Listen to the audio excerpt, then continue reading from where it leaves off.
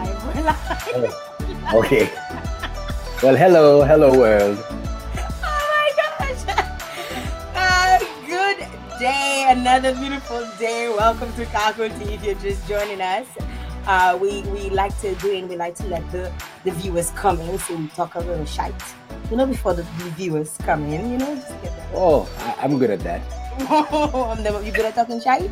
Well, you first. We had a bit of fun getting set up for the show. We came on earlier. First of all, you did not even have a Facebook account, so I'm honored that you open up a Facebook account just for me. Yes.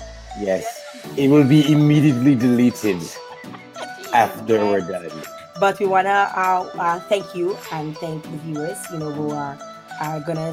We have 3 people online right now, so they're gonna be coming on, and we warm them up a bit, and then we get them. What you drinking? The island mug. Cacao tea. Come on, no.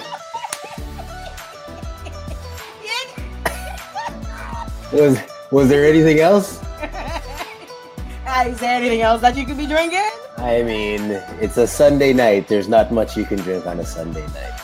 Okay, so I'm happy to have you here with us, and just let the viewers know that you can comment at any time during the course of the show. You can also ask your questions. He will choose to answer them.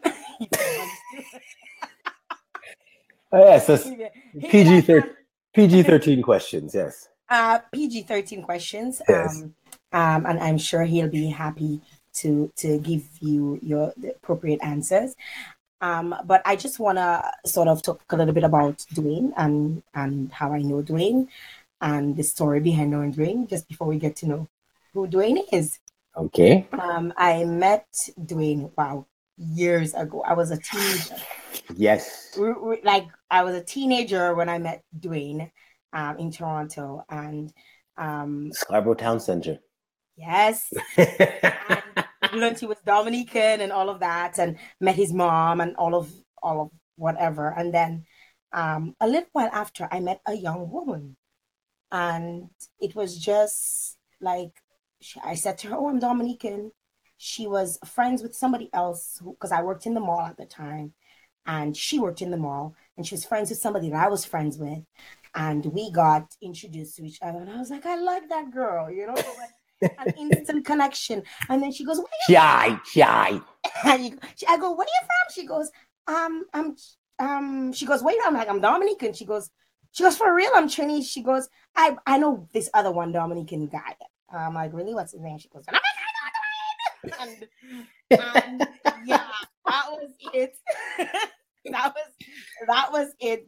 And it's so funny because I've met other people who know you and who know her, and they'll say to me, "Oh, how you know her?" Mm-hmm. I'm strange and I know her, right? Mm-hmm. And I'm like, "I know her before I know all of y'all."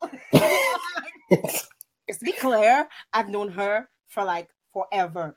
Even my cousin last year was surprised at how long I've known the person I'm talking about. Mm-hmm. That kind of connected the two. I think you've known her pretty much the same time or just about the same time you've known me. Yeah. That's correct. So since back in my teenage years, so many things has happened for both of us, and I'm very happy to have you here. Thank you. On my show. Welcome to Cacao Tea. Thank you. I just want to give you a little rundown as to who Dwain Murphy is. He was born on the nature island of the Caribbean in the of Dominica. He moved to Canada with his parents at the age of 4. He was persuaded to start acting and graduated with honors from Humber College, acting for film and television program. Over a decade later, he's been featured in various U.S. and Canadian productions, including TV series like Degrassi, The Next Generation, where he played Eric, Ghost Whisperer, you were in The Mentalist, Nikita, Rogue, Agent Tron in... I didn't even know you were on that show. I had to go back and be like, "Oh my God, I see him!" right? Because I actually watched that show, but he was Agent Tron in CW's Beauty and the Beast. I remember seeing you when you featured in Suits. I was screaming my lungs out. Little dog, little dog on CBC TV, which airs every Thursday. That's correct. And that's a TV series Star Trek Discovery as Captain Maddox, which airs on CBS this year, as well as Doom Patrol's member Negative Man in DC's Titan, and that was just actually announced like not too last long week. ago. Yeah, last week. Yeah.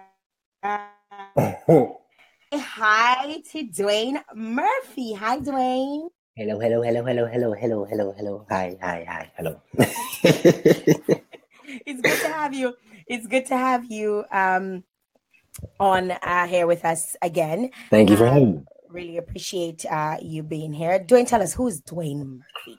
Oh, geez. Who is Dwain Murphy? I'm a son. I am a spouse. I'm a father. I'm a good friend. And I'm honestly, I tell people all the time, I'm just a regular down to earth Caribbean boy. And that's it. Like I go to work, which is just happens to be set or filming, and I come home and that's it. And that's pretty much me in a nutshell. I just like to grind and keep my head down and just quietly chug along and do my thing. So that's pretty much me in a nutshell. And how did you actually end up living in Toronto, Canada? Because you migrated from Dominica. Tell us about the process. Well, how that worked was my father actually came to Canada, and then just the evolution of migration as parents do. They go first. They kind of scout and make sure it's good for their family. So my father came first, and then he filed for my mother and me to come. So I was about 4 when I left Dominica. So unfortunately, I've kind of like lost all my accent, and like I don't know how to speak Creole, unfortunately. I know how to swear because my mother used to swear at me all the time in Creole. So, but like I've gone back a few times since I've left. But I left when I was 4, so I was pretty young. And I've been in Toronto. I lived there until I was 21. Then I moved to the States. I was living in LA for 4 years, and I kind of didn't like living in LA, and I didn't like living in the States. So I moved back to Toronto, and I kind of just go back and forth now. But my home base is Toronto, and that's where I like to be and live. So good. So you've been here for quite some time, and as you clearly say, you have no Dominican accent. Yeah. You sound seriously. Do you have a switch? Can you switch between a little? I mean, I can turn it on sometimes if you need it to come on. I mean, you sound really southern on set. No. I'm just messing. If I'm around Dominicans, then sometimes I'll say certain things in Dominican, but like, most of the time, I can't. Like, I understand it, but I don't really speak it. Okay. Now, what is one thing you've learned as someone coming from the Caribbean, and I mean, knowing your parents are from Dominica, raised in Dominica? They became adults in Dominica, so to speak. What is one thing you've learned as someone coming from the Caribbean and migrating and being and living here now in Canada? Something that I've learned from migrating. Well, the biggest thing I've learned is that traveling from a young age is just very important. It just gives you a broader perspective of the world and understanding that it's not just this little bubble that we all have of our own cultures and our own lives and our own homes. It's really just like there's this big world out there. And I think the earlier you're able to travel and get out in the world and see things, it just gives you a better sense of life and understanding of what kind of person you want to become. So that's probably the biggest thing I learned since moving to Canada and leaving, the tiny little island, a beautiful island of Dominica. So now, most recently, like sort of to digress a little bit, as you mentioned, Dominica recently struck by devastated by Hurricane Maria. How did you feel? What sort of emotions?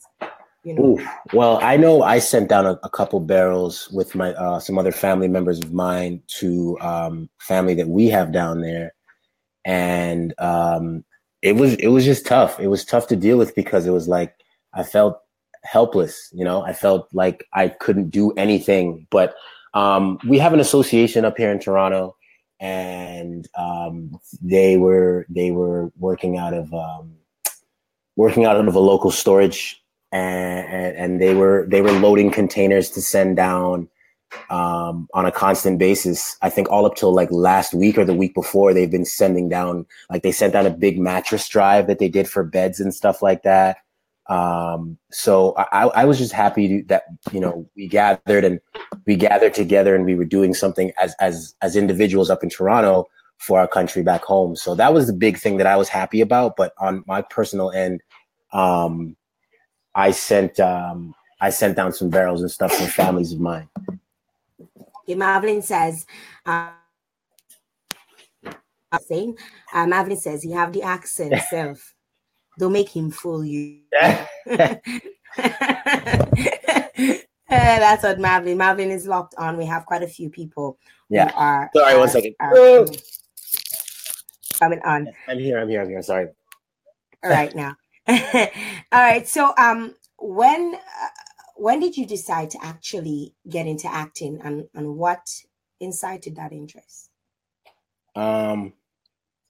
For me, it was I think I had an experience with a drama teacher in grade 10. 11.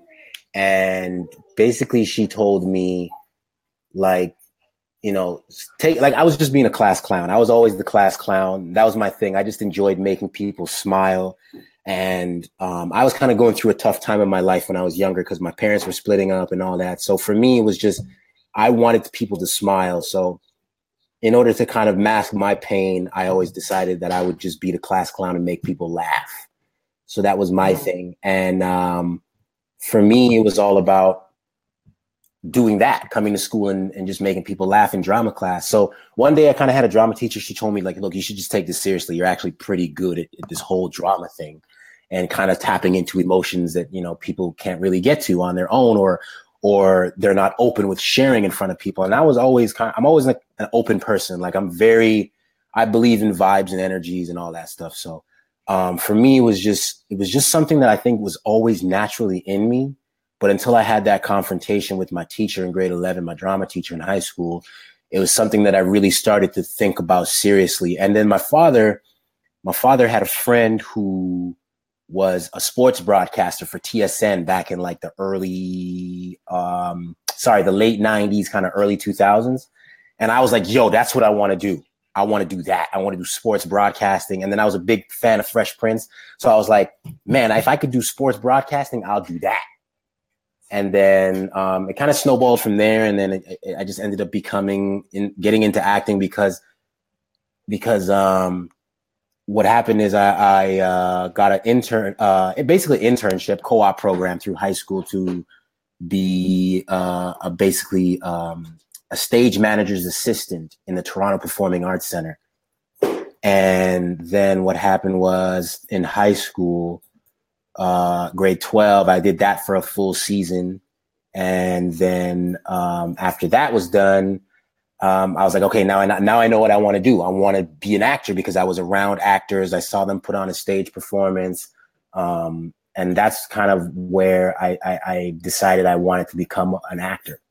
So it was actually in co-op in grade 12 that kind of pushed me over the hump, and I was able to be around actors and pick their brains. And that's when I made my full decision of where I wanted to be an actor. So it kind of happened in high school, but it was always something that was part of me. So you were sort of mentored into it. I was, but again, I feel like, only child syndrome. Me and my active imagination just they just let you do what you want. Yeah, I was always the kid watching action films and reimagining them, and jumping off my bed pretending I'm like flying through the sky as like a superhero, and it's just stupid stuff like that. Because, you know, only child syndrome, right? So got to make up your friends, right? But yeah, it was always something that was a part of me performing. You know, just the genuine enjoyment of like literally seeing people laugh and escape their problems. I just love that look on people's face when they can, you know, when you go to the movies and you watch a movie and the movie's so good, it just takes you away from, you forget everything. Like I went to watch Black Panther last night for the second time, and it was just as good the second time because it just takes you away. It takes you, you literally believe everything you're watching on the screen. Like I believe Wakanda is a real place. Like for real. You can't tell me Wakanda is not real. It is real. Okay. So that's all I'm going to say about that. What was your absolute favorite role ever in all the roles that you've played? Ooh. What would you say would be your most favorite role? Good question. That's a really good question. My most favorite role, and it's crazy because every time I do a job, it's like, it's always different. I've been able to not have, you know, some people get typecasted and they play the same roles over and over and over, and because they have a certain look. Mm-hmm. And, you know, me being a young Black African-American man, that's, I could easily fall into that pitfall of, you know, the gangbanger, or, sometimes I get he's the nice boyfriend next door for the Black guy, you know what I mean? Or the token Black guy, the best friend, you know, I could fall easily into those categories. But I've been lucky to be able to play all types of different roles. Let me see. The best one, I mean, each one comes with its own challenges, but the best one I would say for me was I got to play a detective on the show called Played. And the great thing about that was we were kind of playing characters within characters, because you had to play a cop who would then go undercover to then, you know, bust up a drug ring or something, or a prostitution ring. And so it's literally you're playing a character within a character, which was pretty cool. But like, there's been other challenging roles where I had to play like a one-armed PTSD guy who was a bank robber. So I had to pretend I had an amputated arm, struggling with PTSD and all this stuff. And then I end up having this like big shootout with the cops. So like every role brings its own challenges, but I don't know, man, it's hard to pinpoint which is my favorite. I like them all in their own way because they're so different and unique and special, and I connect with them some sort of special way. But I guess the cop one right now, but then I've also been like I'm also a superhero right now. So it's like, I know, like you're doing. It's hard to pinpoint, but I love them all. I have a question. Yes. I have a question. You're playing different roles. How hard or easy is it to cry? Hold on, let me see. Nah, I don't know. No, I mean, what do you think about when you have to actually play a person like you're about to cry? Oh, good question. So for me, just to kind of share how I work with my technique, the big thing is I like to use, like, for me, acting is very hand in hand with real life. So, you know, I tap into things that I already know and feel. So if I have to cry for a character, depending on what the character is crying about, if it's something that I've been through, I just tap into that experience from, you know, let's say something that happened, it could be donkey years ago, you know, like from my childhood or, you know, whatever. But if however it made me feel in that time and it made me feel like crying, I just tap into that past experience to bring up those same emotions, which I guess is kind of weird because people are like, how do you even remember those things, or how do you do that? But then if you really think about it, like, we all remember pretty much every time we cry. True. Right? You remember every time you cry. You remember that feeling. That's what I'm saying. You know that feeling. So for me, I tap into that feeling by just bringing up the memory of what it was that I was going through and trying to apply it to the circumstances that's in the script. And that's, you know, the word for that is called method acting. That's what that's called. So I'm very method. I believe, like, you know, whatever's happening in front of me at the time that's in the script, I've somehow related to that in my real life. So that's how I kind of tap into that. Now I'm even like sticking to that, say along those same lines. Mm-hmm. You have to cry in this role, but you have like 12 takes. That's when it gets hard. When it gets hard. How Yeah. hard or easy is it? You know, like, That's when it gets hard. So like, you start crying and then that's your first take, then the director's like, okay, great. Take 10.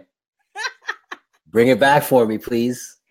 But no, what people don't realize is that, in those takes, you might have a wide take, you might have a close up, you might have so then you got to know that's when you start knowing every business has its techniques and its tricks that you use. And for me, it's all about, you want to wait till the camera gets to the close up. mm-hmm. So, I'm not going to cry when the camera's all the way back there like this. But when I get to that close up and I'm right here and the camera's all in my face, that's when you want the magic to happen. So you kind of, you learn your techniques and as any job in any business, there's tools and tricks of the trade that you use. So that's kind of what I do. And, you also got to pace yourself because as they say, you don't want to give everything right away because, I got, 6, 7, however many more takes it is that the director is going to want or need. So, you pace yourself and that's kind of it, I'm taking tips. You never know. I might decide. Let me drink my tea. Let me drink your tea. I might decide to get into acting. You never know. Hey, you can do it. You can do it. I'm enjoying the tips. Yeah, no problem. Let's talk about your family life. Tell us about life growing up. Ooh, wow. I mean, I had a pretty good life. I'm not gonna lie. You're an only child. I mean, we know that already. I mean, I'm an only child from my mother. So I do have a couple other siblings. But as for growing up, I grew up an only child by myself. I come from two Dominican parents, father and mother, both Dominican, born and raised. They live in Canada with me, obviously now. So for me, I had a good life because I had both my parents in my life. I didn't have them both under the same roof, which was a little tough when I was going through that. And, my upbringing was stable for the most part, raised by a strong single mother. But I had a lot of time to myself. My mom was always working, when my parents split up, my dad was always working. So I had to see my dad under, certain times of the week. Okay. So for me, it was a tough experience because, every kid wants to have their parents in the same house growing up. So I always felt like I did something wrong as a kid as to why my parents weren't together. I was like, oh man, like I messed up as a son, or I did something wrong as a child, which led to my parents not being together. So I kind of had to deal with that growing up and had to learn for myself, no, I didn't do anything wrong. That's just kind of how life is. And people fall in and out of love and da, da, da, da, da. So for me, it was tough. It was tough because, I always had the vision that they painted on TV of, the white picket fence, the dog, the mom and the dad. And, oh, honey, do you want some orange juice and bacon and eggs and da, da, da, da, da, like Sunday morning breakfast and all that stuff. So I always had that vision of what a family should be like. And then when my family kind of broke up, it took a toll on me. But I think it shaped the man that I became today. And I think it's helped the profession that I'm in because I'm able to channel those emotions and use them for positivity. So it was, I would say for the most part, my childhood growing up was tough. But I mean, there's a lot, tougher experiences out there that people go through, but I love it because I love it, how it shaped me and who I became from it. So, yeah. Would you say you're totally against families splitting up? Like, because you said how much. Right. That's a good question. No, you know what? No, I mean, at the end of the day, the biggest thing that I've learned, growing up and now having my own family is that, in order for two people to be successful individuals, parents and spouses, they have to know who they are, before entering any kind of union relationship. They have to know where they stand. They have to know, what their calling is in the universe and all those things, because I believe the stronger an individual is on their own with their own self-worth and all those things, the better person spouse and unionship or / relationship they will have. So I'm not against people splitting up. I'm a just big believer in make sure you know yourself going into a relationship.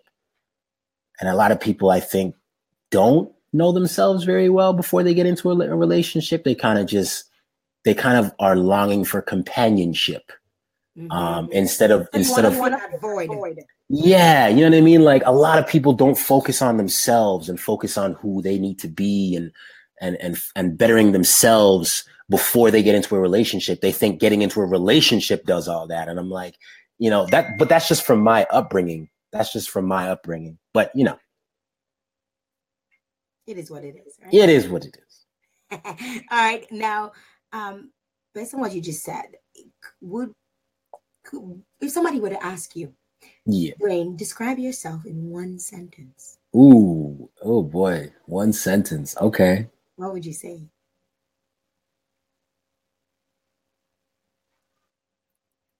You looking for that sentence? No, I got it. Refuse to fail. Refuse to fail. Yeah. I mean, that's not a complete sentence, but just I refuse to fail. That's just me. I believe that no matter whatever ups and downs people have in their life, like there's never a reason to fail, like, or quit or give up. You know what I mean? I come from a profession of no, like professional no's. That's all you get is no, no, no, no. You didn't book the part. Okay, you finally booked the part. Now we want you, right? So it's like, so you've gotten a lot of no's. Oh, heck yeah. Come on. I've been in the business 11 years. 11 years I've been in the acting business, and you go through a lot of no's before you get that one yes. So for me, the best sentence to describe me is, I will never lose, or I can't fail. It's just, I don't believe in that. So getting all these no's, how does it make you feel? Do you feel broken? Do you feel hurt? What sort of emotions go through? Because I can't imagine, or I'm trying to imagine you going up for a role where you have to cry. Right? That's because you know me on a personal basis. That's why I know. and then you cry. Okay, they say do it again, and you cry. Do it again because you're auditioning for that role, right? And then you gotta wait a couple days. And then a couple of days later, they call you up and they're like, "Oh, I'm sorry, Dwain, you did not get the part." Sometimes you don't even get a phone call. Well, I mean, the thing is, how does it make you feel, though? I mean, don't get me wrong. I'm human. Sometimes I feel like I suck, and I'm just like, what am I doing wrong? But the thing about, again, this kind of comes back to a lot of my upbringing and how I view life now because of it, is that you have to see the bigger picture of things. You know what I mean? Everybody has their own place and time in the universe.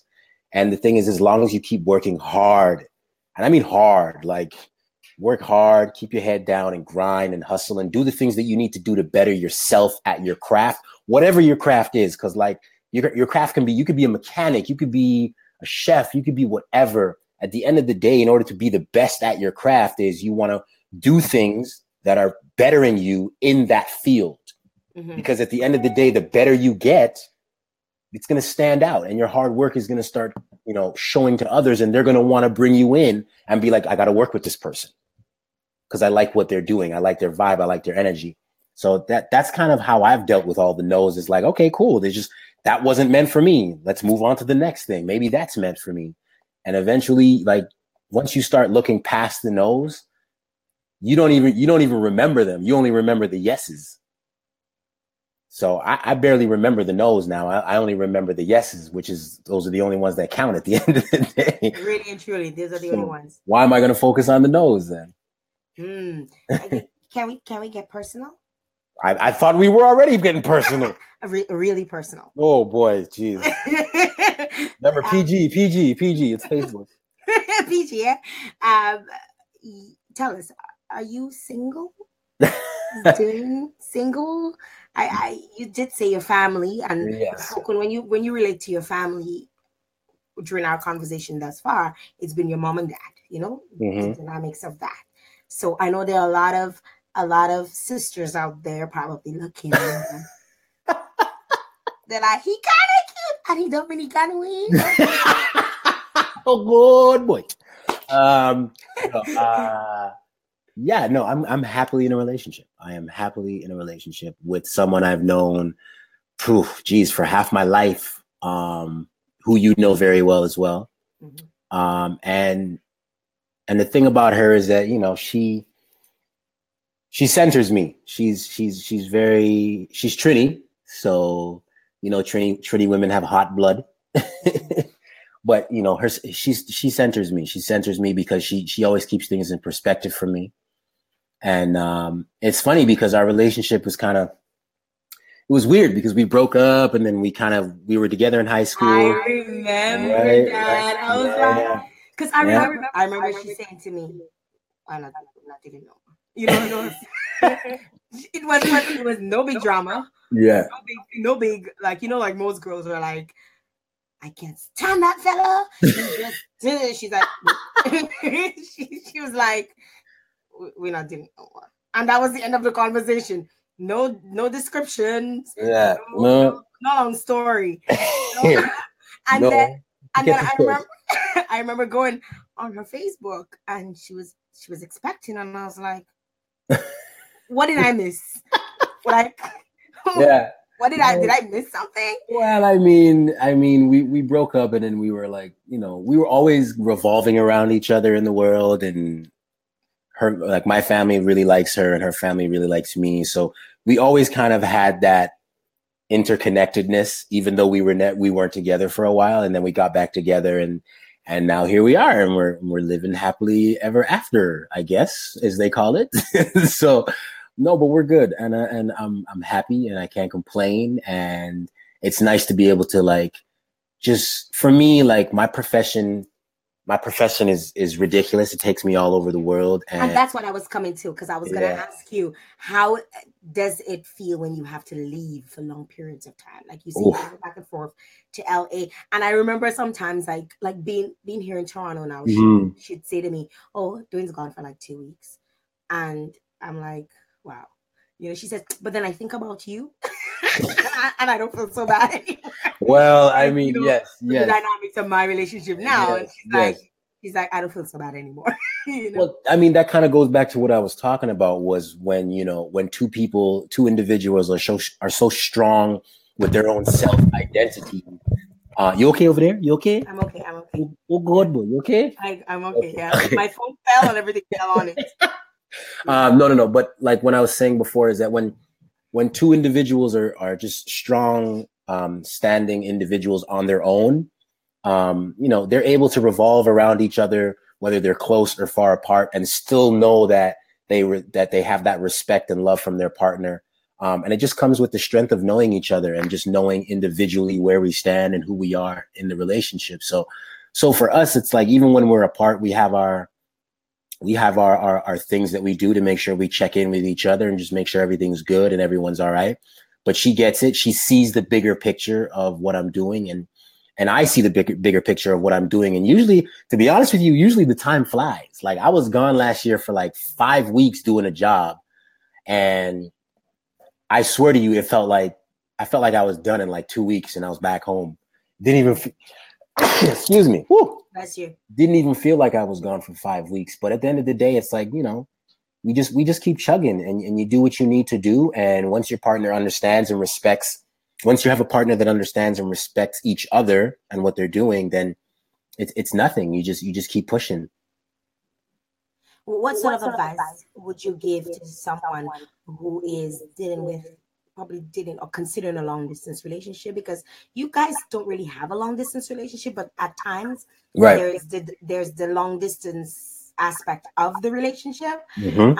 And a lot of times women or men may feel, I can't do long distance. Like, this is just not for me. I need to have my spouse or my partner near me. I need to know what's going on. What sort of advice would you give to someone who's my biggest advice would be just like trust and seeing the bigger picture of the relationship. You know, understanding that, okay, yes, we're far apart, but it's for a time, it's for a moment in the relationship. It's not the rest of the relationship. You understand what I'm saying? Like, yes, okay, we're apart for 6 months, but okay, let me just buckle down and get through these 6 months instead of focusing on the 6 months. Let me focus past the 6 months, so that before the time comes, the time is come and gone. It's like, oh, wait, we're here together now. You know what I mean? Oh, that was 6 months. It didn't even feel like that. I was so focused on doing all the things I needed to do to better myself, so that when I'm back together with this person, or when I see this person again, I've improved myself so that I'm even more open and ready for them in our relationship. So the biggest thing is trust. And I would say having a strong sense of self will get you through any distance at the end of the day. And at the end of the day, love is love. You know what I mean? Love conquers all. As cliche as that sounds, it's true. You know what I mean? You can be in Timbuktu, and if you love somebody, you love somebody. That's all that matters. And as long as you guys are focusing to be better individuals, so that when you do get back together, or when you do see each other, you understand that time is precious and you treat it as such. How does Dwain stay focused? Ooh, good question. I love that question, because a lot of people don't understand how hard it is to have a strong mental will and self-discipline. So for me, the way I stay focused is having a strong mental will and self-discipline. I love to go to the gym. I love to improve myself. I love to improve my mind. I'm always looking for me, the biggest thing is to stay focused is, how do I improve myself on a day-to-day basis? How do I improve myself mentally? How do I improve myself physically? And how do I improve myself spiritually?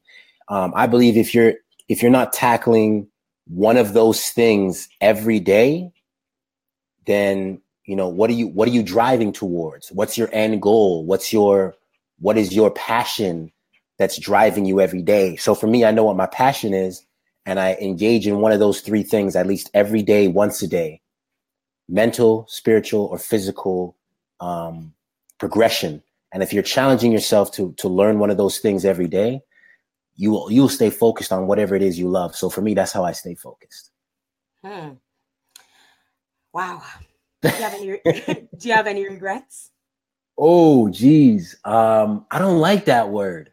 Wow, I don't like that word. I hate that word, regret. Tell me why you don't like that word, regret. I don't like that word, boy. Okay, let me see. The reason I don't like that word, regrets or failure or any of those, like, there's certain words I don't use in my vocab. Regrets is one of them. The reason I don't like it is because everything in our life happens for a reason. So if you regret something, that means you didn't learn from it. Because whatever it is that you were supposed to learn from that moment, whether it be good or bad, you can't regret it, because it's supposed to teach you something. So I don't regret anything. I enjoy everything. I enjoy the challenge, good or bad. And I mean that, positive or negative, because you learn from everything, and you have to see what it is that situation is trying to teach you. So I don't regret anything. Someone is actually asking a question. Sure. Going back to they've actually pulled you up on their TV screen, so they're looking at it like they're watching the Oprah Winfrey Show. Oh boy. Okay. How difficult is it to memorize lines? Ooh, good question. What are those pressures like, knowing others may be on top of their game? That's a good question. And for me, now it's very different in every case for actors. Some actors have a really, really hard time learning lines. Other actors, it's like they just look at the paper once and they know what they want to do. For me, I have a bit of a photographic memory, so I can, like, when it comes to learning lines, it's really easy for me to learn lines. And every actor has their process, their homework that they do to prepare. But for me, it's not hard to learn lines. I can learn a piece of dialogue depending on what it is, but it usually takes me like less than an hour, 30 minutes sometimes. It just depends on how much I'm saying. But there's tricks and tools that you're supposed to use. Like, I love learning lines in my basement on my treadmill, because when you're running, you're saying the lines and you got to learn how to breathe and run at the same time. And then you're getting it in your body, not just in your head, because, lines have emotions, and lines have significance and like when people are talking, like I talk with my hands a little bit. So when you're talking, you're trying to figure out, okay, how does this character move? How does this character work? What's their energy like? So I love getting on the treadmill and learning lines. So that's one of my biggest pet peeves. But learning lines for me is not hard. It's not hard at all. And the second part of her question about the pressures, knowing that others may be on top of their game. Oh, I mean, hey, as much as you want other people to be on top of the game because you want to come in on top of your game too. So it's not much of a pressure. It's more of it's just like anything else, any other job. You show up to your job and you've got a big meeting or big presentation that you have to present in front of everybody. And the biggest thing is you rehearse the night before, whatever it is that you're presenting, and you come in on top ready to go. And that's just being like any other athlete would. They practice, and then you get ready for the big game day. So it's the same thing as acting.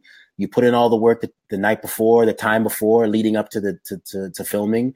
And when you come in, you're ready to go. Don't get me wrong. That's why we have multiple takes, because eventually you will mess up one or forget a line, but that's just how the game goes, So it's not really a pressure. It's more of just what comes with the territory. Jasmine was saying, yes, agreed. There's a reason for everything, even if it's a negative outcome. The positive is that you have earned a lesson or you have learned a lesson and is added to the manual of your life. Yes, Xavier, preach. It's Xavier. Oh, okay. Well, I said his last name. It's Xavier. Xavier, sorry. Yes, we're Dominican. Don't try with your Xavier. I live in Canada now, so they say Xavier where I'm from. But I'm sorry for mispronouncing your name, sir. Somebody's asking, another person's asking, how flexible do you have to be with the lines? Like, do you have to know them word for word? No, you do not have to know them word for word. Really? I always thought that you guys had to know, like, no, word for word. And that's a big misconception. That is a big, big misconception. People always think, oh, I have to say it with the, I skipped the and I skipped the was and the at and no. The biggest thing they want as an actor, presentation. Well, yes, they just want you to convey the emotions that is being presented on the piece of paper. Yes, you might miss a the. Yes, you might miss an at or an all or blah blah blah. But at the end of the day, as long as the context is said and kept within the frame of the script, that is all that they care about. Well, Mr. Xavier said that he lives in Canada too. Hey, he just wanted to clarify that he lives in Canada too. He also says, I'm a big fan of Trekkie, Star Trek. Ah, yes, okay. What can you tell us about your character in Star Trek Discovery? Well, for me, I was only in 2 episodes, but what I can tell you is Sonequa Green, she plays the captain. Michael Burnham on the show, she's the lead. I will say she's a phenomenal woman, a great actress, and a positive woman. She's just leading the way with the whole show. With my character, I had the pleasure of doing a scene with her, and I play a captain of another ship. And what happens is we get some orders from our emperor that we need to go on a mission, and I'm presenting her with the mission.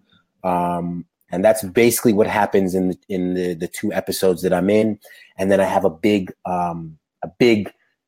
fight sequence with Jason Isaacs. And I can't give away too much without you watching it. So you got to go watch it. But when does it come out? It's already out. It already came out. It came out back in January. My 2 episodes aired back in January. So you can go back and watch it. It's already out. So yeah, I play a captain of another ship, and then I come in and I have to tell Sonequa's character that we have this big mission and we need to go on it, and that's what we do. Would you say acting is a difficult job? Ooh, it's difficult because of the financial aspect, and just not knowing where you're going to be and how much money you're going to make every month or every year. Some people have that, the 9 to 5, which is fine. And they know exactly how much money they're going to make every 2 weeks. And At the end of the month, they're going to have exactly this. And at the end of the year, they know exactly what they made. For me, it's not like that. For me, it's different. Month to month is always different. So the financial aspect. There's no month to month. It's pretty much day by day. But I mean, at the end of the day, you know, that comes with being an adult. You got to be smart about your money and your finances and all that stuff. So, you know, you may book a big project, but then you might not work for 3 months until another project. So you just got to be smart about your finances. But through the grace of God, I've been able to do this and rarely ever had to pick up a side job because acting has been able to pay the bills and take care of my family. And then on top of that, the only other difficult thing is just scheduling stuff. You know, sometimes family want to do stuff and schedule things months in advance. And I'm like, look, I would love to say yes, but just know that I might have to back out because I might book a job and have to go to Timbuktu and do this. And then, but again, you know, being with individuals and people, loved ones that understand these things, you know, they kind of roll with the punches and we do what we need to do to make stuff work. So those are the only two things that are hard: planning stuff and financially. You mentioned Timbuktu twice. Have you been there? I actually love Timbuktu, you know. You mentioned that. I was like, is that a Dominican thing? Like, what the? I think it is. I really do. Dominican, your mother probably used that a lot, right? They always, you know, what's funny? Timbuktu, and they always want to talk about Peter and Paul and Joseph, and you're like, but wait, who are Peter and Paul? What? Who? You outside with Peter and Paul and Joseph, and I'm like, what are you talking about? I don't even have friends named Peter and Paul. Like, I don't know.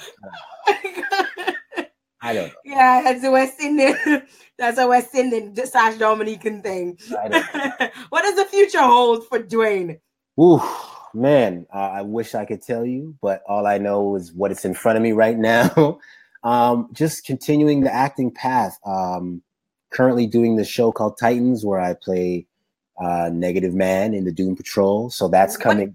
Who's Negative Man? Tell me a little bit about Negative Man. Okay, so the new show that I'm doing is it's called Titans. I'm part of a group called the Doom Patrol within the show.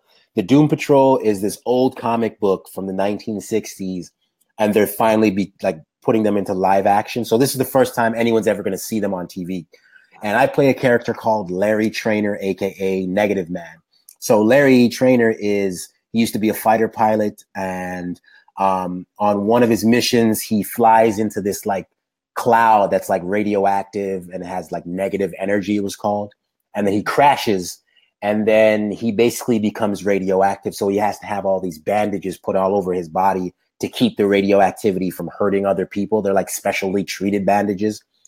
And that's who I play. I play the Bandage Man. I kind of look similar to the Invisible Man. If you've ever seen the Invisible Man when he has his bandages on, I kind of look similar to that. Hello, Vanessa Dupuy, the Commonwealth of Dominica Association of Western Canada is tuned in. That's my mom, for everybody who doesn't know. That's my mom. Your biggest supporter. That's my mother. But anyways, so I play Larry Trainer, Negative Man. He's a part of the Doom Patrol. That show will be airing, the Titans TV show, will be airing later in the fall of this year. Okay. And DC is going to have their own streaming service. So it's going to be similar to like a Netflix service where you can subscribe to them and then the show will be on there, and that'll be worldwide. So everyone will be able to see that. What else? You're also playing oh yes, Little Dog. Yes, I forgot. Sorry. Little Dog. I want to know about Little Dog. Okay, so currently you can see me Thursday nights, but this is only for our Canadian viewers. Sorry, my US partners.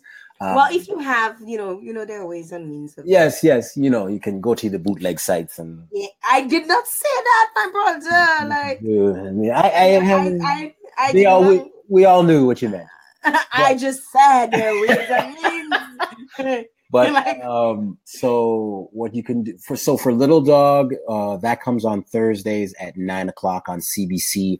I play Rico Havoc St. George, who's a boxer from Montreal. And what happens in the show is that I play the rival boxer to the main character. So I'm basically the bad guy. I'm like Apollo Creed and Rocky. I'm that guy. So I can't give away too much because the show is just in the midst of its airing, of its run. So you got to tune in on every Thursday. How many episodes? That's 7 episodes for the show. I'm in 6 of the 7. So make sure you watch this Thursday at 9 p.m. on CBC. And it's a comedy, and which is crazy because it's only my first time ever doing a comedy. Really? Yeah. And the crazy thing is people always tell me I'm funny, but I don't think I am. So, but it goes back to your question of what was my favorite character to play or what was my favorite role. And this was kind of one of my favorite roles because it was a comedy. It had its own challenges because I had to play a boxer. So I had to do a lot of boxing prep. Yeah, I was about to ask you about like preparing for different roles. Yeah. See, that was, to date, that was the hardest role I've ever had to prepare for because I had to be in like peak physical condition. I had to look like a machine. Show us those muscles, Dwayne. They're out the window. So I take them off when I'm done work. I take them off and I put them away. Good question, Lynn Dupe. What actor would I like? What actor would you love to work with? Good question. I mean, we all know the great Black actors out there: Sidney Poitier, Denzel Washington. There's so many. But I would probably have to narrow it down to only because, and this has been probably within the last few years that I've really wanted to work with this actor, only because I get a lot of comparisons to him when I walk onto a set. A lot of people consider me as a younger Lawrence Fishburne. Really? Yeah, I get a lot of. Look like him. I get a lot of that. So and he works a lot in Toronto too. He works a lot. I know. I heard. So I would love to work with him one day.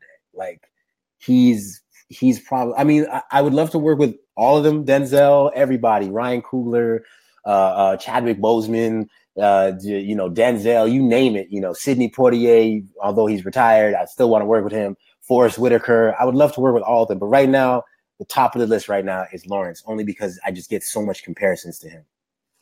Someone is asking, how supportive have your parents been with your career choice? Oh, geez. So early on, when I told my mom first I wanted to be an actor. My dad just kind of learned about it as I was doing it. Bless him, I love him. But my mom was like, okay, all right, because she's second generation Caribbean woman, so she's trying to figure out, what does being an actor even mean? Like, what does that mean, Dwayne? Like, I don't get it. So she just kind of said, okay, cool. Like, if that's what you want to do, then okay, that's what we're gonna do. And I think, as parents do, they just kind of wait and see what happens with their kid. But once she saw that I was serious and like I wanted to go to school and get training and, being in the co-op program and being a stage manager's assistant, being in the theater, watching other actors, working with them. I think once she started seeing me do those things, she realized how serious I was taking my craft and the profession of acting. And then, when I booked my first role in a movie, which was crazy, like 6 months out of acting school, I booked a lead role in a dance film years ago called How She Moved. And my mom was just like, whoa, like my son is really an actor now. Say it exactly like how she said it. Well, I mean, there was a couple of cuss words in there. Project, look at my son, we. Stuff like that. So, stuff like that. You know what I mean? But yeah, my mom is my hugest fan, and I'm thankful for her because, there's been times when obviously I'm human. I doubted myself early on, and, especially when you have success right away, you think that it's always going to be like that. And then, everybody goes through a humbling experience, and then you realize like, oh man, like this is a marathon in this business, not a sprint, because you just got to keep going and climbing the ladder. And, having my mom and just people that are always rooting for me is the best feeling, man, because then, you don't want to let them down.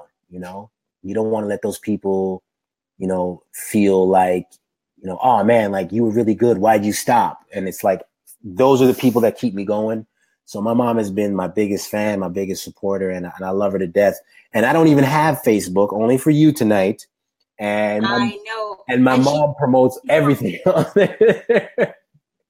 She she takes care of promotes all your that. So, stuff hard on Facebook and shares and shares and triple yeah. shares. So I don't And need to have Facebook. She's my Facebook. I'm gonna tell you something about that your mom did. So when I posted, I think I posted about a flyer. If you'd like to be on, Cacao Tea and whatever. She comes up in my inbox. She's like, "You should ask Dwain." So this was rigged. This was rigged from the beginning. We'd already spoken. I'm joking. We'd already like confirmed everything. We had our dates and everything. I had your flyer. Your flyer was already created. You had already vetted it and everything. And she's like, "You should ask Dwain. I think he'd be good for that." So I'm like, Vanessa, let me fly. You see, I sent her the flyer, and she really routes for you. She's really, man, cheerleader. I'm thankful. I'm thankful. You always need people like that in your corner, so I'm thankful. Yeah, that's fantastic. Now, final question for you, Okay, Mr. Murphy. If you, I'm going because I'm an island girl, born, raised, in the islands, went to school in the islands, and a lot of times going straight to Dominica, the arts are not promoted as you'd like it to be. A lot of people pay more attention to the academics. Not a lot, 99%. And track and field. Exactly. And in Dominica, it's not even track and field is not even considered as much, as the academics. You have to be a number one student. You have to be this. You have to be on top. What would you say to somebody who is probably looking at you right now in Dominica and thinking, "I'm a funny person. I can do this. I do plays in school. I think I can be an actor."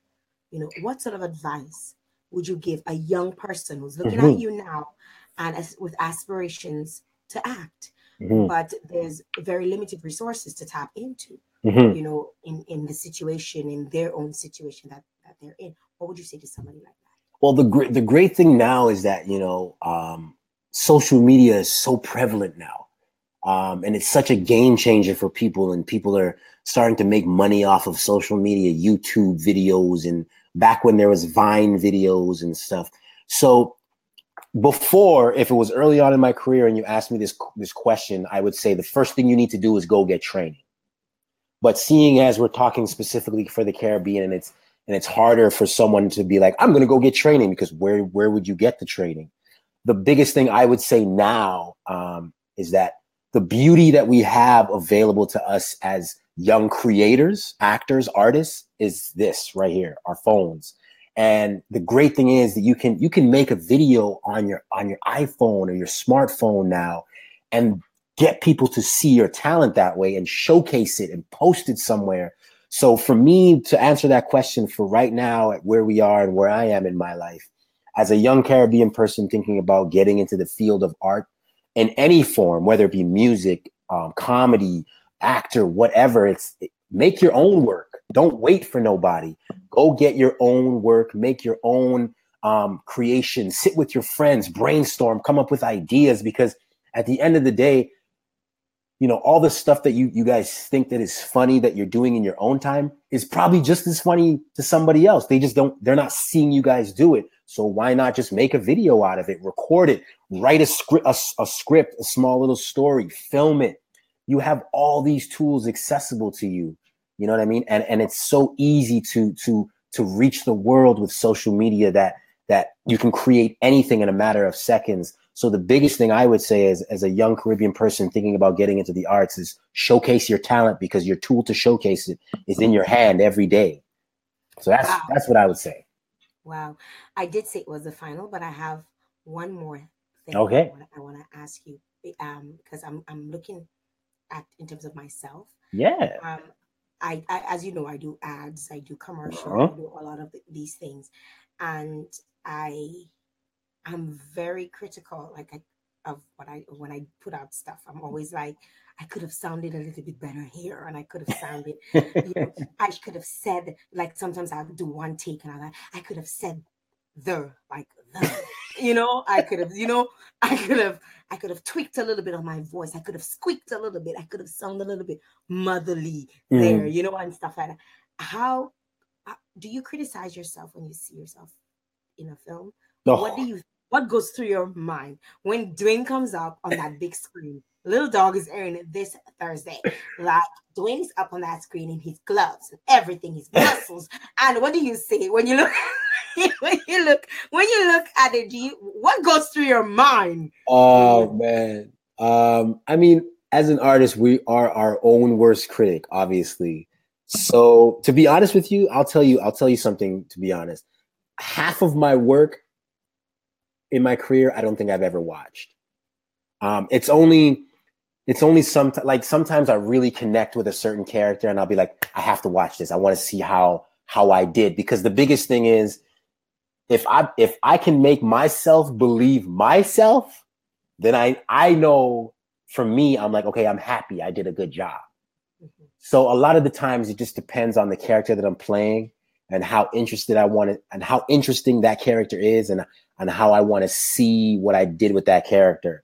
Because it's hard, because when I'm in it or doing the character, like when I'm doing the boxing and I'm in it. So I'm not really paying attention to what the outside world sees because I'm in the box. Mm-hmm. So when I finally do get to watch it and be outside of the box, I can finally say, oh, okay, that's what I look like. Or, okay, I like that. Or I didn't like that. So what's going through my mind is that majority of the time is, God, I look stupid. That's what's going through my mind. I'm telling you. I'm giving it 100. Oh man, I look so stupid. No, I mean it is what it is. Sometimes I watch it and I love it. Sometimes I'm like, I don't want to watch it. Other times I'm like, I watch it and I hate it. But for me, the biggest thing is I know if on the day when I'm filming it, when I'm in it and I feel good after I did it, then I'm like, okay, I left all of my work in front of the camera at that moment. I'm happy. I don't need to watch it again. It's only if it's an interesting character that I'll watch the finished project. So like, for example, the boxing, I've been watching that because it was my first time ever playing a boxer. The role was challenging and it's my first time ever being in a comedy. So I was like, man, I kind of want to see, mainly I wanted to see if the stuff that was written and how I performed it, if it was funny, if people laugh. So, it's challenging to watch myself, but it's enjoyable when the character is right and the work is interesting. Awesome. Rona Azavi says, sounds like you're nearing the top. I'm looking forward to some more of your work. I think that sort of sums it up. I am so happy that you took time out of your busy schedule from opening up a Facebook account just so you could be here with, I mean, it could be 100, just so you could be on here with us. And I have no doubt that you're going to be deactivating as soon as Sipsty, and I get why you do it. Of course, you like to keep your personal life, your work. Yeah. But for folks who'd like to, follow you, you are on Twitter and you are on Instagram. Yes. So, I've actually put in your handles so people can follow you on there, so they can see your work, see upcoming stuff that you're doing. Thank you. And I'm just really grateful that you were able to join me here, on my show, a very new initiative. Thank you for having me. I'm absolutely grateful that you took time out of your schedule. Today's Sunday could be a family day for you. And you took time to do that, and I really appreciate it. And I honestly wish you all the best. Thank you. In all your endeavors, and keep working hard, remain focused, keep doing you, and I have no doubt that you will be on top. Thank you. I have no doubt that you'll be on top. Thanks again to all of you who came on. Wait. Let me sip my Cacao Tea before I do. Thanks. your last beat. I was about to ask you where you buy that Cacao Tea. We talk about that. We talk about that off air. We talk about that off air. All right. And thanks again for tuning in to Cacao Tea. You know, always have a little bit of Cacao Tea in your life in the morning or in the evening. It keeps it, you know, they say chauffe chair. You know, you warm your heart a little bit. And whether it's in the morning, ready to, and it also keeps you for the whole day. If you take a nice good Cacao Tea in the morning, for the whole day. Thanks, Dwain. Thanks for being here. Thanks, guys. Bye. Bye. Thanks, guys.